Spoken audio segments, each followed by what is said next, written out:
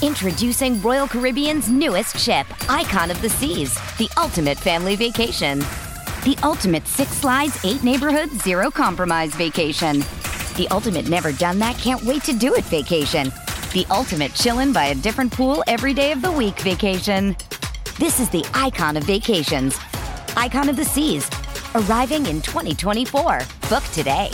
Come seek the Royal Caribbean. Ships Registry, Bahamas. This episode is brought to you by Hyperice, the leader in advanced warm-up and recovery technology. They have tons of innovative products, like Venom-heated wearables to help soothe sore back muscles, Normatec compression boots to speed up recovery and increase circulation, and Hypervolt massage guns to improve mobility. Loved by athletes like Naomi Osaka and Erling Haaland. Try them yourself. Get 10% off your order with the code MOVE at Hyperice.com. It's only a kick. A jump, a block. It's only a serve. It's only a tackle, a run. It's only for the fans. After all, it's only pressure. You got this. Adidas.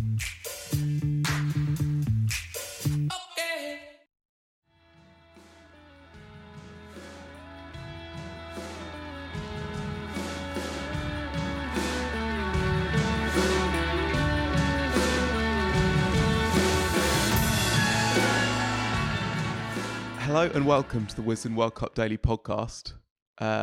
Mark, over to you. Jeez.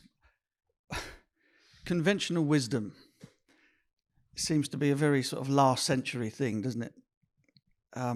However, boiling hot conditions, shortening your batting lineup to have Adil Rashid batting at 8, and then deciding to field in the heat and humidity of the day, leaving yourself short in the batting department is just completely and utterly baffling to me. Regardless of anything else, regardless of the changes, the 3 changes that they made, I didn't see them coming. I mean, I thought that Wokes and Curran would probably not play. I didn't see the change to bring in Willie as well and leave out Livingston. I mean, that blew my mind right from the off. However, the basic decisions around what you do if you won the toss and the composition of your team and how that plays into the decision you've made has just completely blown my mind today. It was shambolic, the whole thing. None of it made any sense.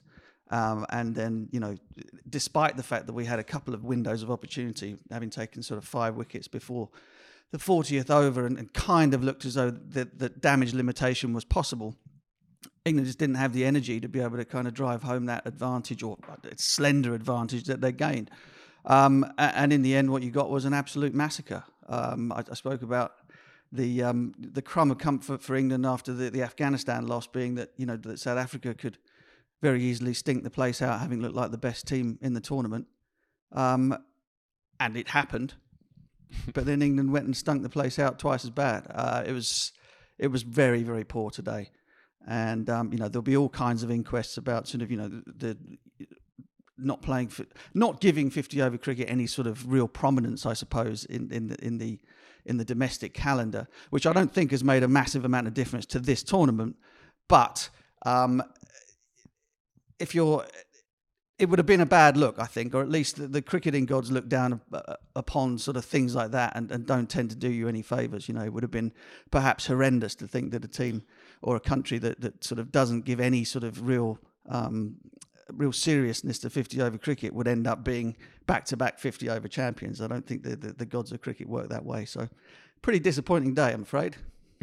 Well, yes, England have their record World Cup defeat.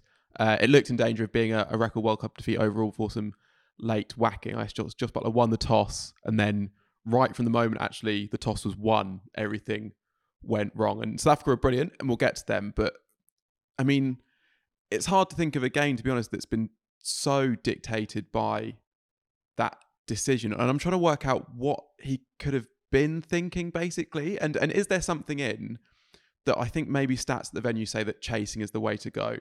And is there a possibility that England are too stats driven? Because I was thinking that you got later in the innings, they brought back David Willey, who was, struggling so much with cramp. He actually pulled up for his first ball in that over. And then when he did bowl, it was a big full toss, gets pumped for 6. And actually that was, even at that stage, I think maybe it's 340 and we can keep them 2. And then from that point on, they hit, I think, 79 off the next 4 overs. And that is game completely gone. And Atkinson had overs in the shed at that point. Now he also went for runs in the open there. So, but that felt a bit like, that they've just gone with seniority there, that they haven't, they almost had a pre-game plan that Willie was going to be at the end, and they haven't adapted in-game to think, oh, Atkinson's actually bowling all right.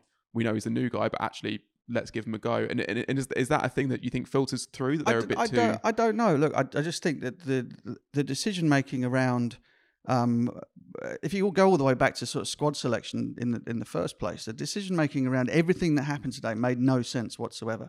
I could have almost understood the idea that you wanted to chase runs if you were still, with Rashid coming in at 10 or 9 or 10 or 11 or wherever he's been batting over the last 8 years for England. But it makes no sense at all, regardless of what the stats say, that if you think that chasing is the way to go, why do you then, on purpose, shorten your batting lineup to the extent where Adil Rashid is batting at 8? It just, that doesn't make any sense. The whole thing is, performance-wise was pretty average. I mean, bowling-wise, I think Atkinson did pretty well after his first over, and showed that he had, the right sort of attributes to be a middle overs bowler in the way that Curran didn't. But once they got 400 on the board, once the team sort of walked off the field as though they'd been in a battle, it wasn't like they'd just done 50 overs in the field. It was like they'd done 250 overs in the field. They all looked absolutely wrecked. There was no way on earth they were chasing. They wouldn't have chased 300 in the state that they were in. I'm telling you, they were absolutely cooked. Klaasen didn't make his way back out onto the field again after his 100. Brilliant innings. He was absolutely smashed to pieces. I remember there was that incredibly hot day, the Durham game, England-South Africa during last summer. Vassie van der Dussen made a brilliant 100 and got up to 41, 42. It was broiling that day. Potts had heat stroke, didn't he? Van der Dussen said, I asked him at the end of the game, I said, so, how are the conditions? Oh, we're from South Africa. We get conditions like that. So it wasn't too bad. Meanwhile, they're carrying people out of the ground throughout the course of the day through heat stroke.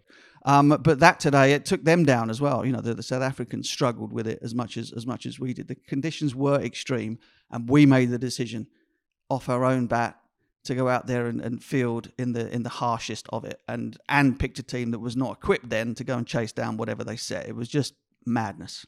The stats don't say really that chasing at the venue is better either. There's been, in 23 previous ODIs, a side fielding first has won 12 times and the side batting first has won 11 times. So the more you try and understand the decision, the less sense it makes, especially when you then consider that South Africa, when they've batted first in this tournament so far, first scored over 400 and then scored 311 against Australia. The only time they've batted second was when they lost to the Netherlands. It just makes complete and utter no sense whatsoever. And on the other decisions they made in the field, the death bowling and all the rest, they're not an inexperienced side. There are so many leaders on that field.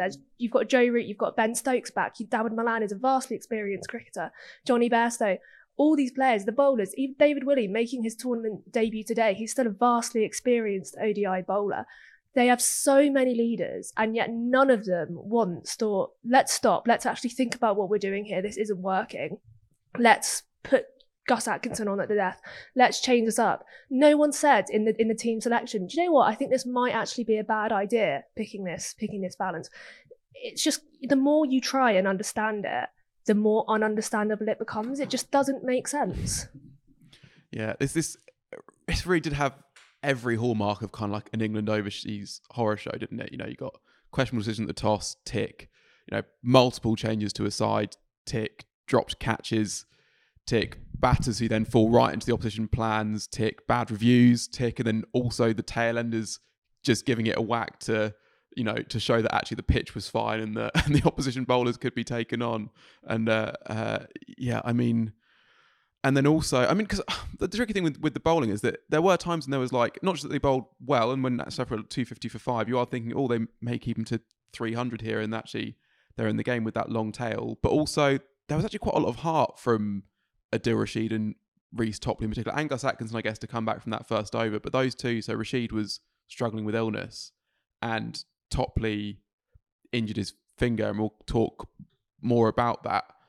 But like that, I mean, not that we're taking positives, it's just amazing to think about how quickly it disintegrated from a position that England were doing okay, and there were some players playing quite well, to completely World Cup wheels off, car crashing into the wall. I mean, I was listening on the way up here to the radio, and Heinrich Klaassen won the Man of the Match award for yet another stunning innings from him. What a player he is.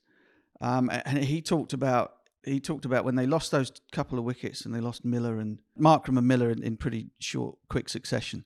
And Klaassen sort of said, look, the opposition are flagging here. They've got a window, but if we can just hold them off for a couple of overs, sit in, because Klaassen's the numbers in the innings, 109 from 67, looked like he just pogoed it all over the place. But he didn't. He had little periods of time where he just sat in.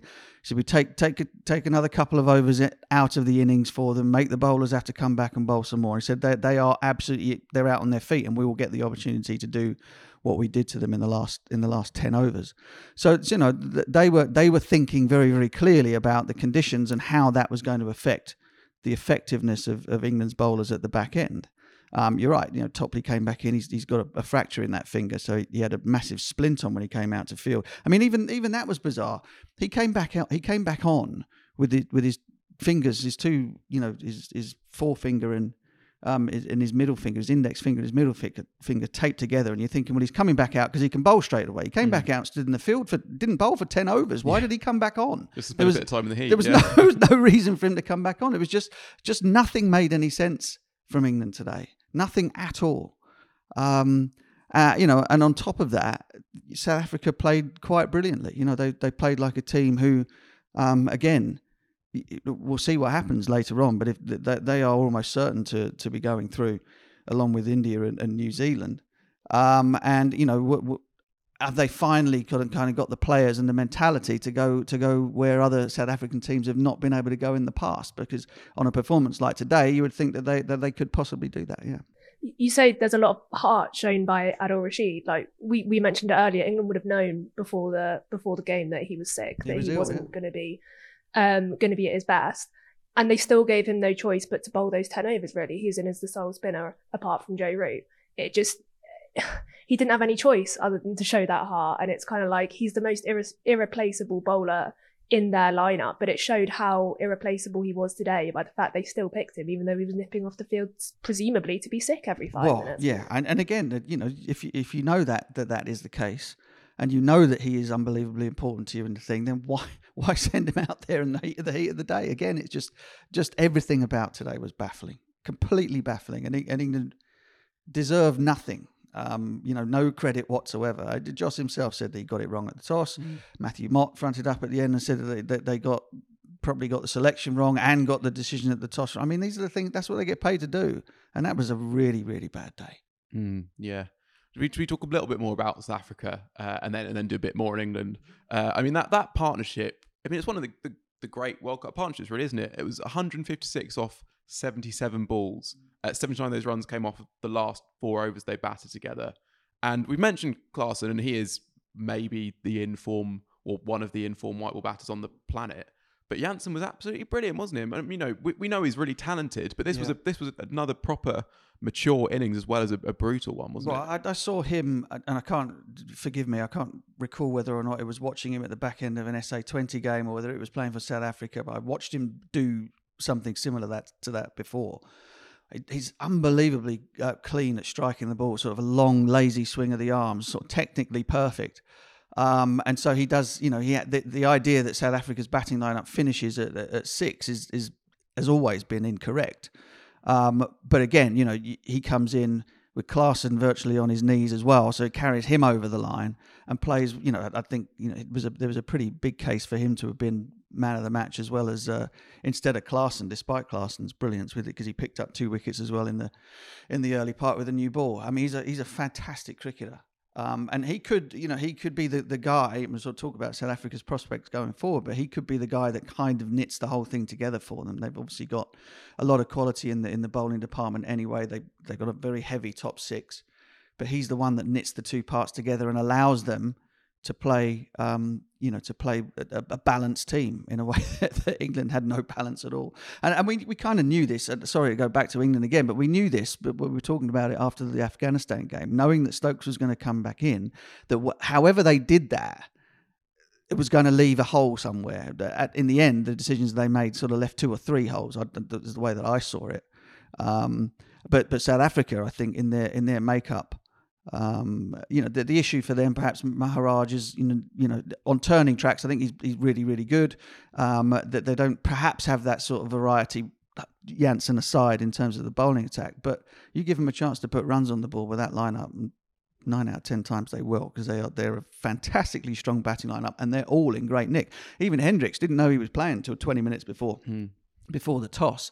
Bavuma had to sit it out injured, and he came out and played quite magnificently against the new ball and got them off to, built that platform to begin with.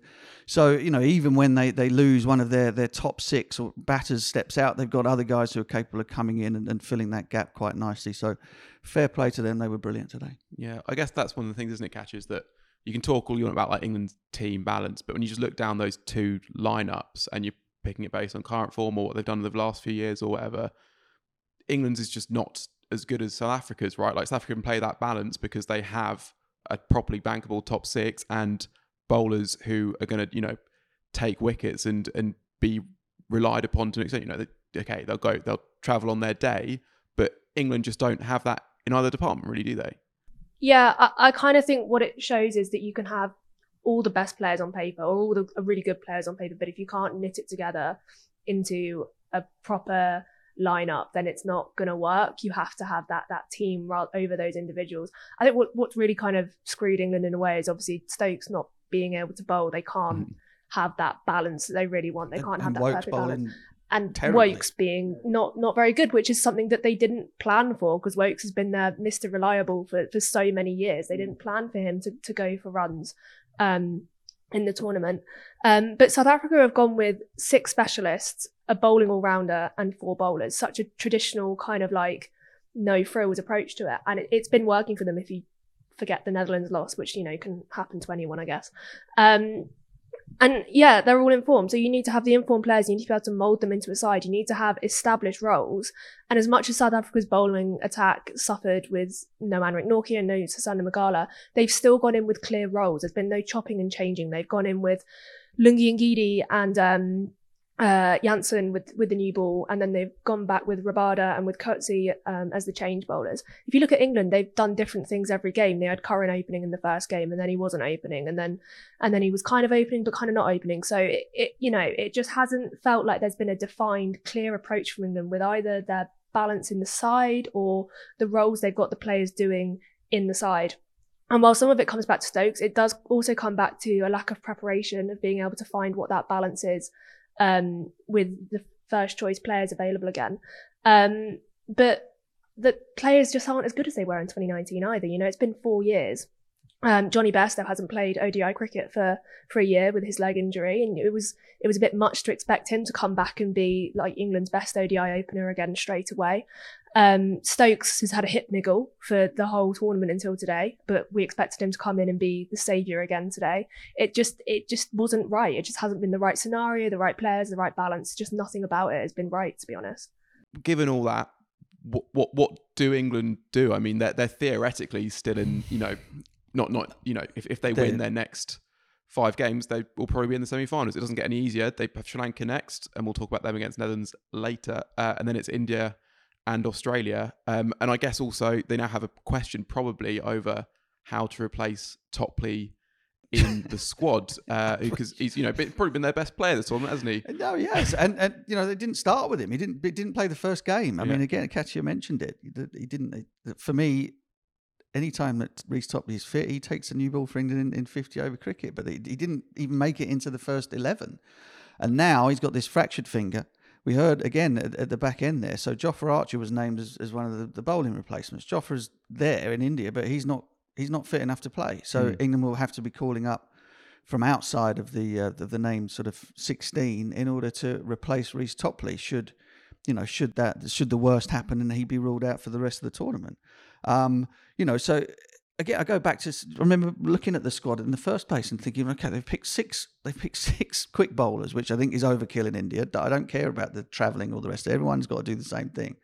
But not only have they got 6 of them, they got 3 of them who will do the same thing in Curran, Willie and Topley, all left arm bowlers, all of whom would prefer to bowl with the brand new ball, and none of whom were particularly effective for you in the middle phases of play. So if England do have to replace Reece Topley, my guess would be that they call up Bryden Carse, and then at least they would have somebody who is a bona fide middle overs bowler. It's the role that they've been kind of grooming him for, but he didn't make it into the squad in the first place.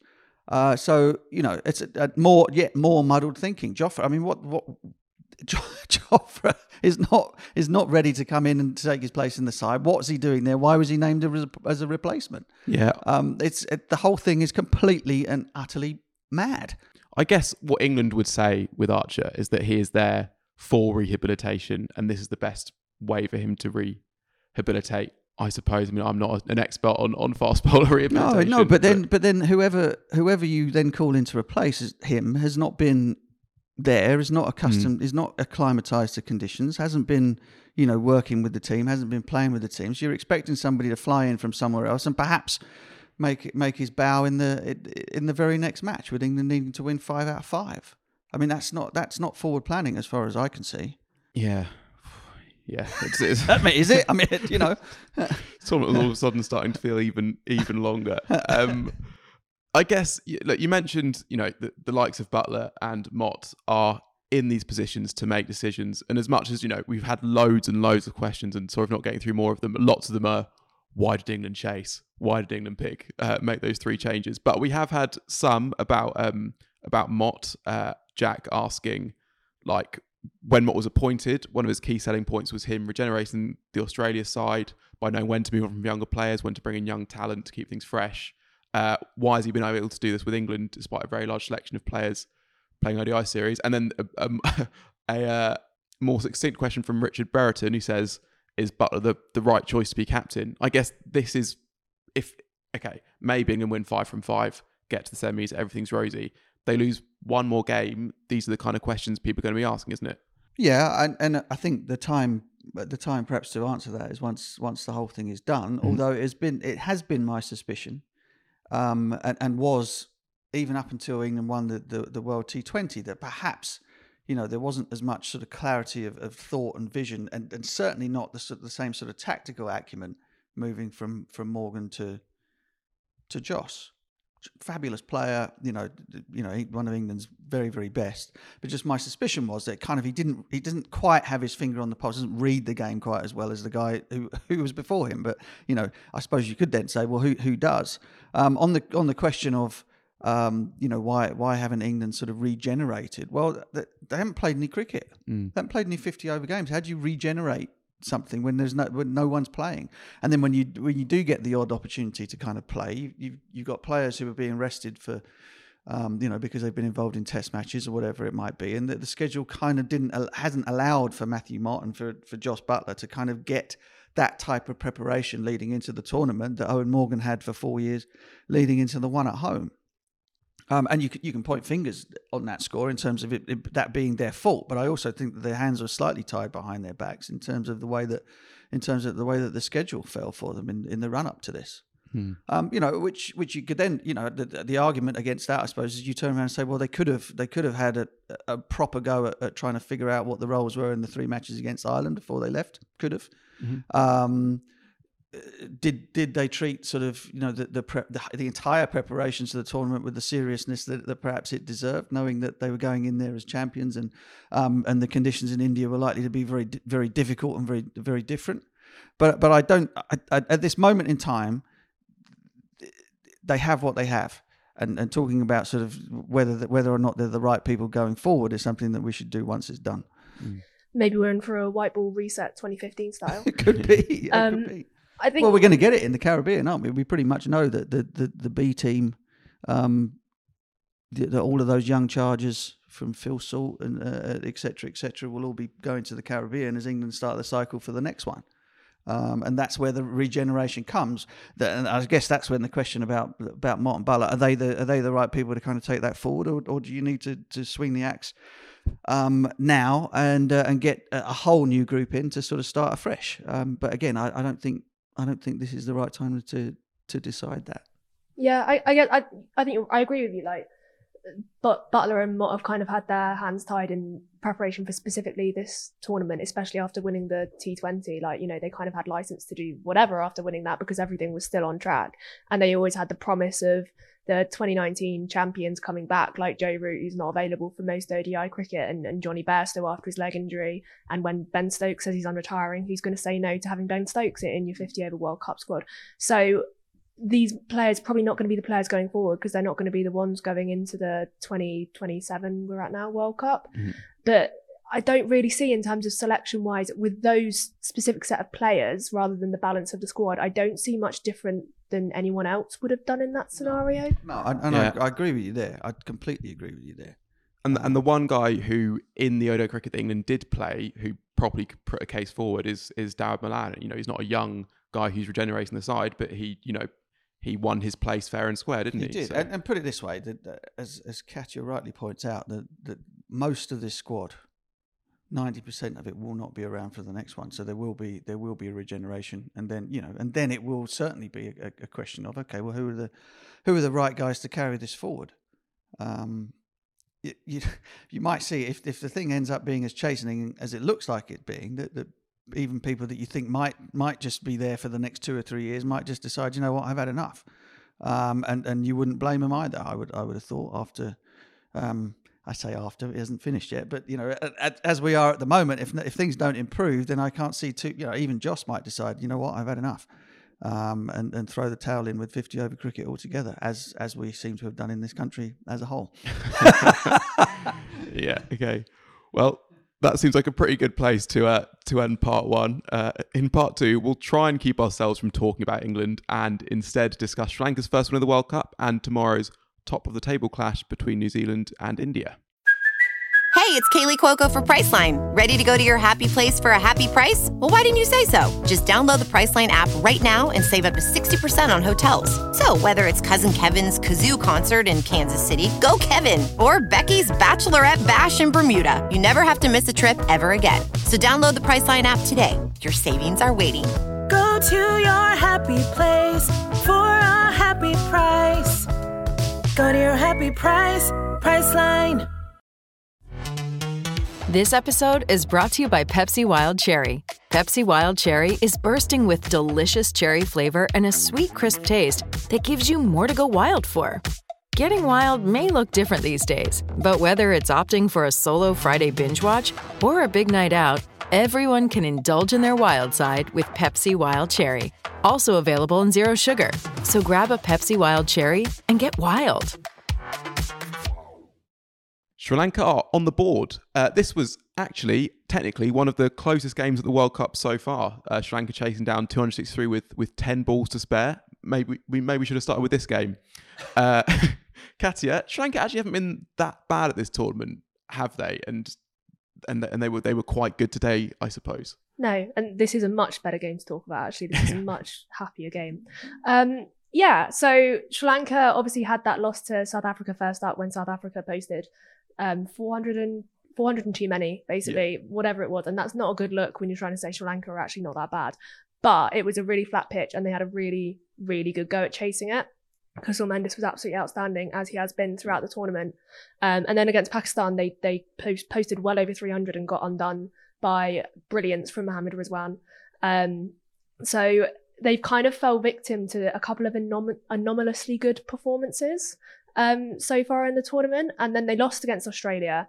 And while that was kind of obviously fair and square, it wasn't a bad loss. It was, if you look on paper at Sri Lanka suffering from a load of injuries, having to replace their captain in the early stages of the tournament, to not lose to Australia absolutely horrifically was actually quite good. And then against Netherlands today, they had them, they collapsed from, they were 7 for 1 at one point, and then they were about 96 for 6, something like that. 91 for 6, Netherlands were, yeah. 91 for 6. And then you had a brilliant partnership between Sijbrand Engelbrecht and Logan van Beek. I think Sijbrand Engelbrecht has now qualified for pod favourite status. Yeah. The amount we've talked about him. Yeah. Personal favourite status as well, actually. Yeah. He's really interesting as well. So have we talked about him much on this podcast? A few times, but does he come up much? Do you know the story? No, what's the story?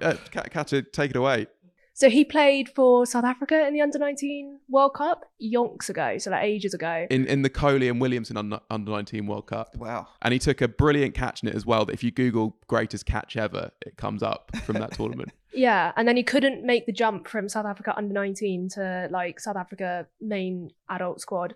And 8 years later, having not made his international debut, he quit cricket altogether. Mm-hmm. And then again, some years later, decided to go and play for the Netherlands. Well, but not even so. He was, I can't remember what the name of the company he worked for was, but he he's got some business qualifications and stuff, so he worked his way up the ladder there. And then they were just wanted to expand their European office, so we're like, well, we'll send you out to the Netherlands. It wasn't at all like he was aiming to do that. And then when he got there with his wife, he was just, that's the only people he knew there. So he was like, well, I've got to make some friends, so I'll play some cricket, and then does pretty well. And actually, they didn't even know he was able to qualify until after they had already qualified for the tournament. That was when they realised that he was eligible to play, and now he's making 70 in a World Cup. Yeah, and that was his maiden ODI 50 as well, having made his ODI debut in the first match of the tournament against Pakistan. It was also Logan van Beek's maiden ODI 50. Is it Beek or Bake?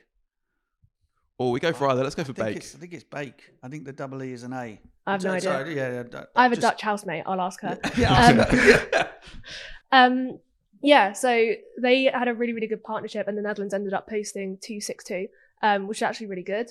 And then, as you said, Sri Lanka chased it down with 10 balls to spare. And the most interesting thing about that chase was Sudhira Samarawikrama, who finished on 91 not out, so 7 runs short of a century. Played for the team, didn't play for his individual milestone of century. I'll let that sit there. And it was 10 balls left in the win, which is the closest result of the tournament so far. Still not that close because they won by 5 wickets, 10 balls remaining. But you've got to take your small victories. You certainly do. Or because we've had lots of big victories. Yeah. Exactly. And it does take Sri Lanka above England now as well on net run rate. England are off the bottom on net run rate by 0.002. That's how much they are above Afghanistan at the moment. And I guess, Sri Lanka, they have had 3 defeats. So like England, I guess very little margin for error, if any at all. But those 3 defeats came against 3 good teams, as Cassie said. I mean, they'll have to play out their skins if they are to make a push to semi-finals. But their next game is against England. I guess that, again, becomes another absolutely massive game for both teams. Whoever loses it, almost certainly out of contention. And whoever wins it will have a glimmer of hope, I suppose. They're not a team to be messed about with, I think, Sri Lanka. Kusal Mendes is a serious player. They got very handy spin options. And they kind of, as a collective, they perform above the sum of their parts. So they're exactly the sort of team that you probably don't want to stick in on a boiling hot day, and give the opportunity to put a challenging total on the board. 280, 300 on the board with the state of our minds at the moment would be a real challenge. Yeah, and especially quite a good batting side in particular against a fraying perhaps England bowling attack could be. I mean, it's got another banana skin writ all over it, I guess. India take on New Zealand tomorrow, a top of the table clash. It's a big game between 2 big teams, even if both are pretty set to make the semis. But I guess India have a decision to make over how to replace Hardik Pandya, who is injured for that, maybe back for their next game, which is against England. More good news for England that Hardik Pandya might be back for that. Butch, how do India replace him just for this one-off game? Yeah, well, I mean, the options, I suppose, are to weaken the batting lineup a little and perhaps play Ashwin, have Jadeja go up to 6 if they think it's going to rag. But more likely, they'll bring in Surya Kumar Yadav to replace Hardik in the batting lineup, and then that might put Shardul Thakur's participation at risk. They might decide to go with the specialist quick in Shami instead of him. But I'm guessing that conditions-wise that they'll probably make that call then. I would say that they would be low to shorten the batting. given that they've had a couple of chases which in the end they got through comfortably, but could have gone either way, particularly the game against Australia where they almost made a mess of it and would have done had it not been for the drop catch. So I think that's the way they'll go. I think the interesting thing for me is going to be how New Zealand go, because they've kind of they've it's not been easy. Obviously they played England first up, played the world champions first up, but they've kind of had a bit of a stroll fest since then. So it'll be a first perhaps real challenge for their sort of championship credentials in this one against India. And India have just looked impregnable, haven't they? So it's a tough ask for anybody playing against them at home. Yeah, I guess New Zealand have had England and 3 other easy games, or maybe just 4 easy games. Just 4 easy games, yeah. I mean, there you go.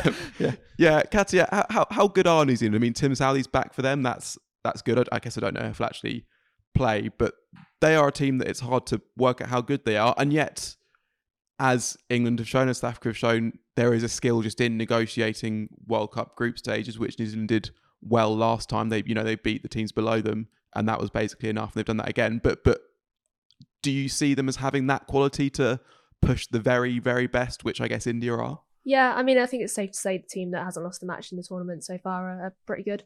I guess they don't have the star quality that India have. They, especially without Kane Williamson, they don't have that player who you look at and go, that's the one that's going to take the game away from us. Having said, full transparency of an England fan who fell victim to Rachin Ravindra. But they always do this. Like, it's so hard to say with New Zealand, oh, they're underdogs, they fly under the radar, because that's all that you say with New Zealand, and they are consistently really, really good. Mitchell Santner is the top of the bowling. Is he still the top of the bowling rankings? I think he must be. Matt Henry's up there as well. Matt Henry. He's fantastic. I love watching him bowl. Yeah. I think he's such a good bowler. I think that the whole squad looks damn good. I mean, just guys like Glenn Phillips and stuff who are more than capable of doing exactly what he's playing, some, ridiculous eye-catching innings, but they're also incredibly competent. And they seem to be very, very happy within their own skin in terms of the way they want to go about making runs in the tournament. They've not gone mad in the power play. They've made sure they've not lost wickets, and they've kind of, gradually accelerated throughout the course of the innings. And their team sets up well to do that. And the bowling lineup is as good as anybody's in the competition, really, barring India if spin is the order of the day. So I think they're a fantastic team. And I guess the only difference for them this time is that I don't think they're not going under the radar at all. I think they are very much, and have been since the start, one of the 4 teams tipped for the semi-finals, and that they are among the 4 best teams in it. If you now replace England with Australia, in the tournament, who looked frighteningly good the other day, didn't they? Australia. If only Osama Mir hadn't dropped David Warner, it might be a different story. But Australia now seem to have hit their stride, and I think you're looking at a top 4 realistically, which will look like New Zealand, India, Australia, South Africa now. I think New Zealand look incredibly well balanced as a side. Like, if we're going on the theme of balance, which this podcast has been, and which the World Cup arguably has been, New Zealand possibly look, especially with the injury to Hardik Pandya, they look incredibly well balanced. They've got the way they use Glenn Phillips with the ball is really, really clever. With Rachin Ravindra at the top of the order as well, that's another option with the ball. And they also look like a side that just isn't going to panic. So against Afghanistan the other day, they were actually in quite a vulnerable position, and they could have easily, and if Afghanistan had held their catches, they might have done. But there was no sense that they were going to panic. They were going to find their way to get up to a defendable score, and they were then going to defend it. So if we're looking at England collapsing today, if we're looking at South Africa having a panic against the Netherlands, New Zealand just looks so cool and calm, and like nothing's going to faze them no matter what happens. And that's such a great attribute to have in a World Cup that's full of upsets and full of potential banana skins. And they haven't slipped up yet. And, they have if anyone is going to beat India, it's going to be New Zealand. And if any match is going to turn out a close result in this World Cup, it's going to be the one tomorrow. So if it doesn't, then, we know what to expect. Holding the you rest to of the that. Tournament. You can do that. Well, that is all for today. There'll be plenty more discussion on England to come, and also on all the other teams. And please do join us tomorrow after that India-New Zealand game.